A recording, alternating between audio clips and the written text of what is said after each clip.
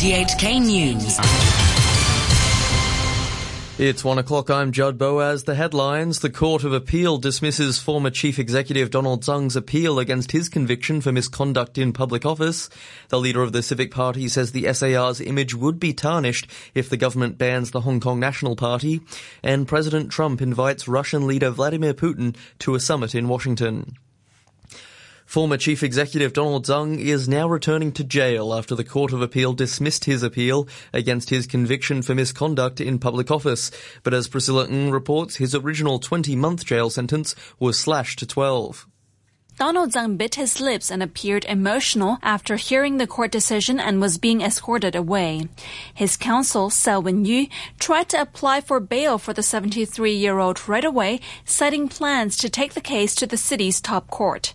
But the Vice President of the Court of Appeal, Andrew McRae, said Mr. Yu should not make any application until he has read and carefully studied the judgment, in which all three Court of Appeal judges had agreed unanimously to dismiss the former leader's appeal against his conviction. Mr. Tsang was found guilty last year of misconduct in public office over his failure to disclose to the Executive Council a property deal he had with businessman Bill Wong between 2010 and 2012. At the time, ASCO was considering several issues relating to one of Mr. Wong's companies, including whether to grant it a digital radio license.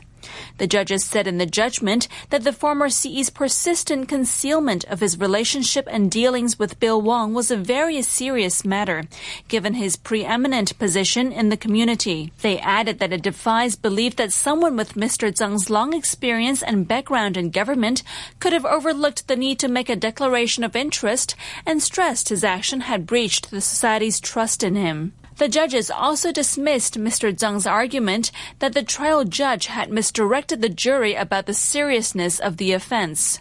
However, they agreed that the trial judge had adopted an overly high starting point for his sentence and therefore reduced his jail term from 20 to 12 months. The court has also decided to slash the legal costs that Mr. Tsang has to shoulder from $5 million to just $1 million.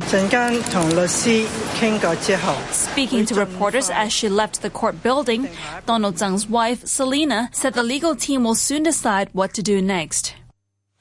Meanwhile, Donald Tsang is believed to have been taken to Queen Mary Hospital after reportedly feeling unwell. An ambulance was seen leaving the High Court at around 12:40. Housing Secretary Frank Chan says that for now the government won't reconsider plans or demands from some residents to delay their moving into the new housing estate in Kwai Fong at the centre of the latest lead-tainted water scare. The administration's test results at Kwai Choi Estate come back normal, but the Democratic Party found problems with tests of its own. Mr. Chan says while he understands tenants are concerned about water safety, he also hopes people can be more rational. He only says people queuing for public housing have the option to turn down the allocation to the estate and wait for another flat.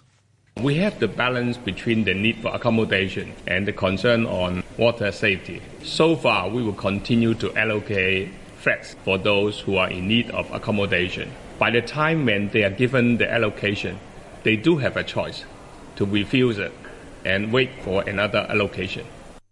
Flats from the territory's first starter homes project are expected to go on sale later this year. The 450 units on Ma Tau Wai Road will be priced at 62% of market price.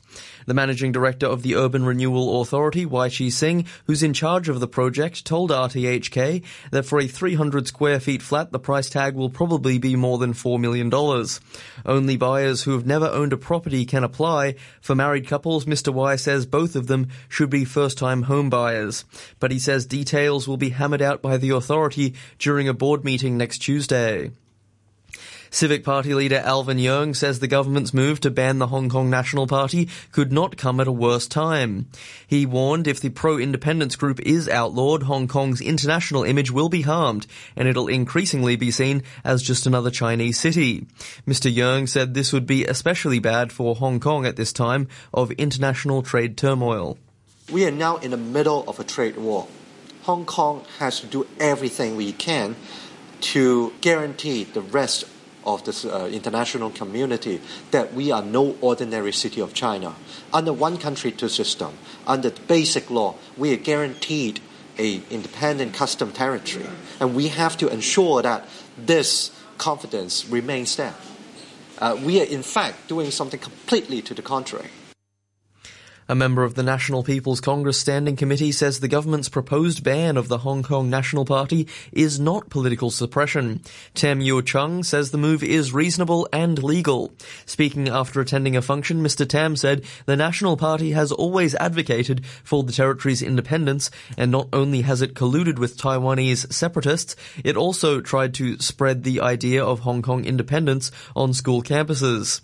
Mr. Tam said the government cannot continue to tolerate that and should put a stop to it as soon as possible.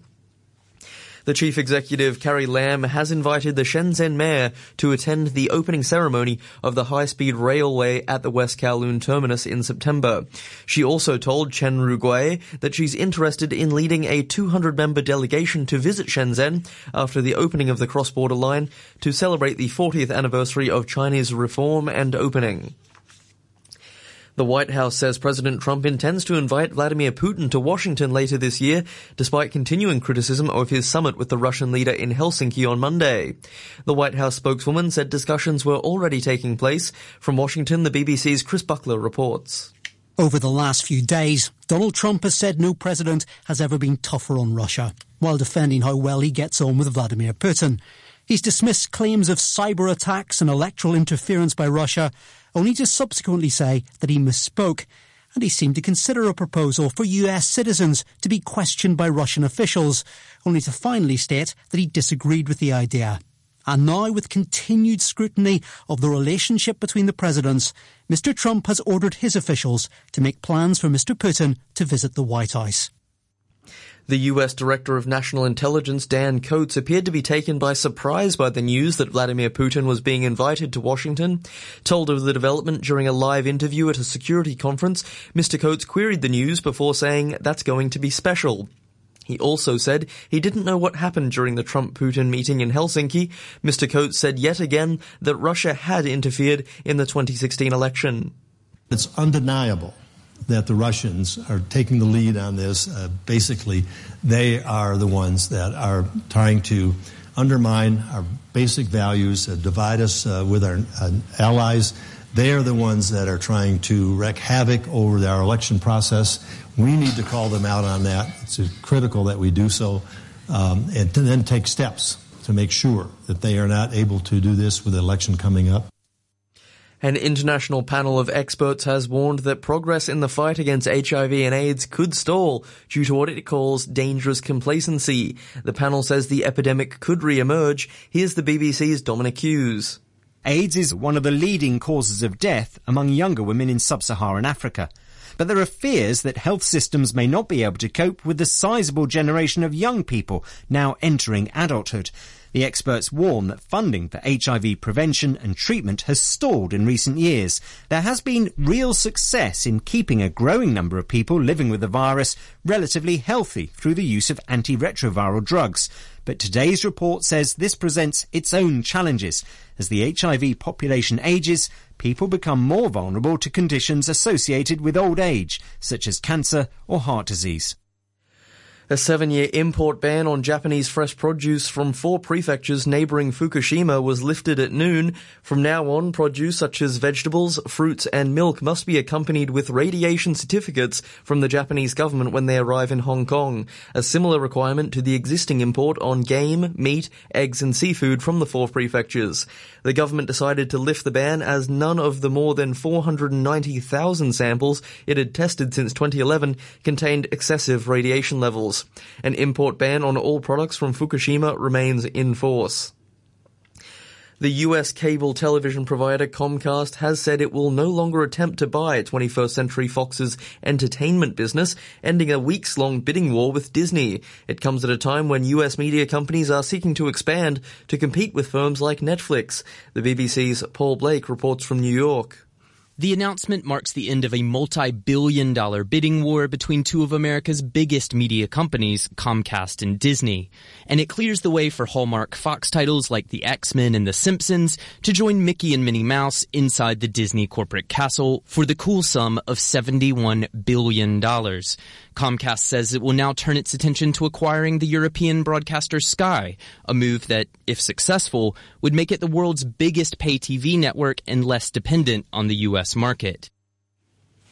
A short time ago, the Hang Seng Index was at 27,356. That's 149 points down on the previous close. Market turnover stands at $44 billion. To currencies, the US dollar is trading at 112.36 yen. The euro is standing at $1.16, and the pound is worth 10 Hong Kong dollars 21 cents. And now with sports, here's Adam Chung. We start with golf, and round 2 of the Open Championship is about to get underway at Carnoustie in Scotland. The American Kevin Kisner leads by 1 shot over his countrymen Tony Finau and South Africans Eric Van Rooyen and Xander Lombard. Kisner was amongst the early starters on day 1, and he made the most of ideal conditions by scoring an impressive 5 under par 66. If you don't believe in yourself out here, you're going to get run over pretty quickly. So I'm pretty sure everybody has a lot of self-belief, or we wouldn't be doing it. The golf course is great for me. The conditions have been fine, and I'm going to have to just keep doing what I'm doing. And if I have 22 putts the next 3 days, I bet I have a pretty good shot. Jordan Spieth has ground to make up when he tees off later today. The defending champion begins his second round at 1 over par 72 after dropping 4 shots on the final 4 holes. To rugby, just 2 weeks after advancing to the final stage of qualification for the 2019 Rugby World Cup, the Hong Kong Rugby Union's Sevens team are hunting for a different title this weekend at the World Cup Sevens. The tournament is taking place in the United States for the first time. The knockout format puts Hong Kong in a must-win situation when they kick off against Russia Friday night in San Francisco. That's 5:50 a.m. tomorrow morning Hong Kong time. New Zealand come in as the defending champions.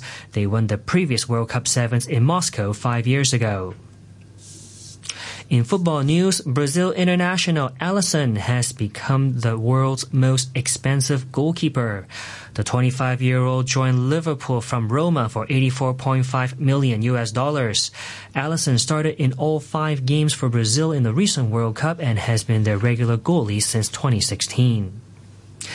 In cycling, Geraint Thomas has extended his lead in the Tour de France after winning stage 12 in the Alps.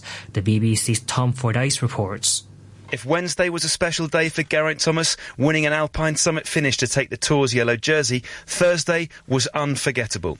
On Alpe d'Huez, the most iconic mountain in cycling, the Briton first held on during multiple attacks from his rivals and then sprinted away in the final 200 metres to take a second glorious stage win in 2 days. Thomas now leads the overall standings by 1 minute and 39 seconds from teammate Chris Froome. And while the Welshman still insists that the 4-time champion is Sky's number 1, others will now begin to wonder. The 2014 champion Vincenzo Nibali pulled out of the race after suffering a broken vertebrae in a collision towards the end of stage 12. Nibali completed the stage in 7th place, 13 seconds behind Thomas. And that's your look at sports. And one more piece of sports news. The Hong Kong Football Association says a Greater Bay Area Football League is being considered by their mainland counterparts, but the idea is still in a very preliminary stage. The association's chairman, Brian Leung, made the revelation at a LegCo meeting discussing the government's sponsorship plan for the FA. He says he heard about the idea from the Chinese Football Association just yesterday, and it would be a professional regional league. A member of the government's football task force, Lee Tak Nang, says while he likes ideas that will improve local football standards, there are serious technical issues that need to be overcome. Who are the players to be absorbed in this league? If they are to play a regional league, are they still be able to involve in the local league? Because as a professional, you cannot just endlessly playing game after game within a week. Normally, you can only afford 1 game or 2 in a week. So how this league is to be operated and who is going to play in the league is the first question to be think about. And to end the news, the top stories once again. The Court of Appeal dismisses former Chief Executive Donald Tsang's appeal against his conviction for misconduct. The leader of the Civic Party says the SAR's image would be tarnished if the government bans the Hong Kong National Party. And President Trump invites Vladimir Putin to a summit in Washington. That's the news from RTHK. Yeah, yeah, yeah. Ooh, RTHK Radio 3. When the dark sky doesn't feel right, I get close to you. When it's hard times, I can't get by if I'm not close to you. Well, I can't help but see that there's a tension building. I can't stand it. I can't stand it. The fire will rise if we all unite. So help me make the sun shine. Oh, I feel like there's no one together. Now it's real that we're miles from home. Oh, I feel like there's no one together at all, at all. Oh, I feel like there's no one together. Now it's real that we're miles from home. Oh, I feel like there's no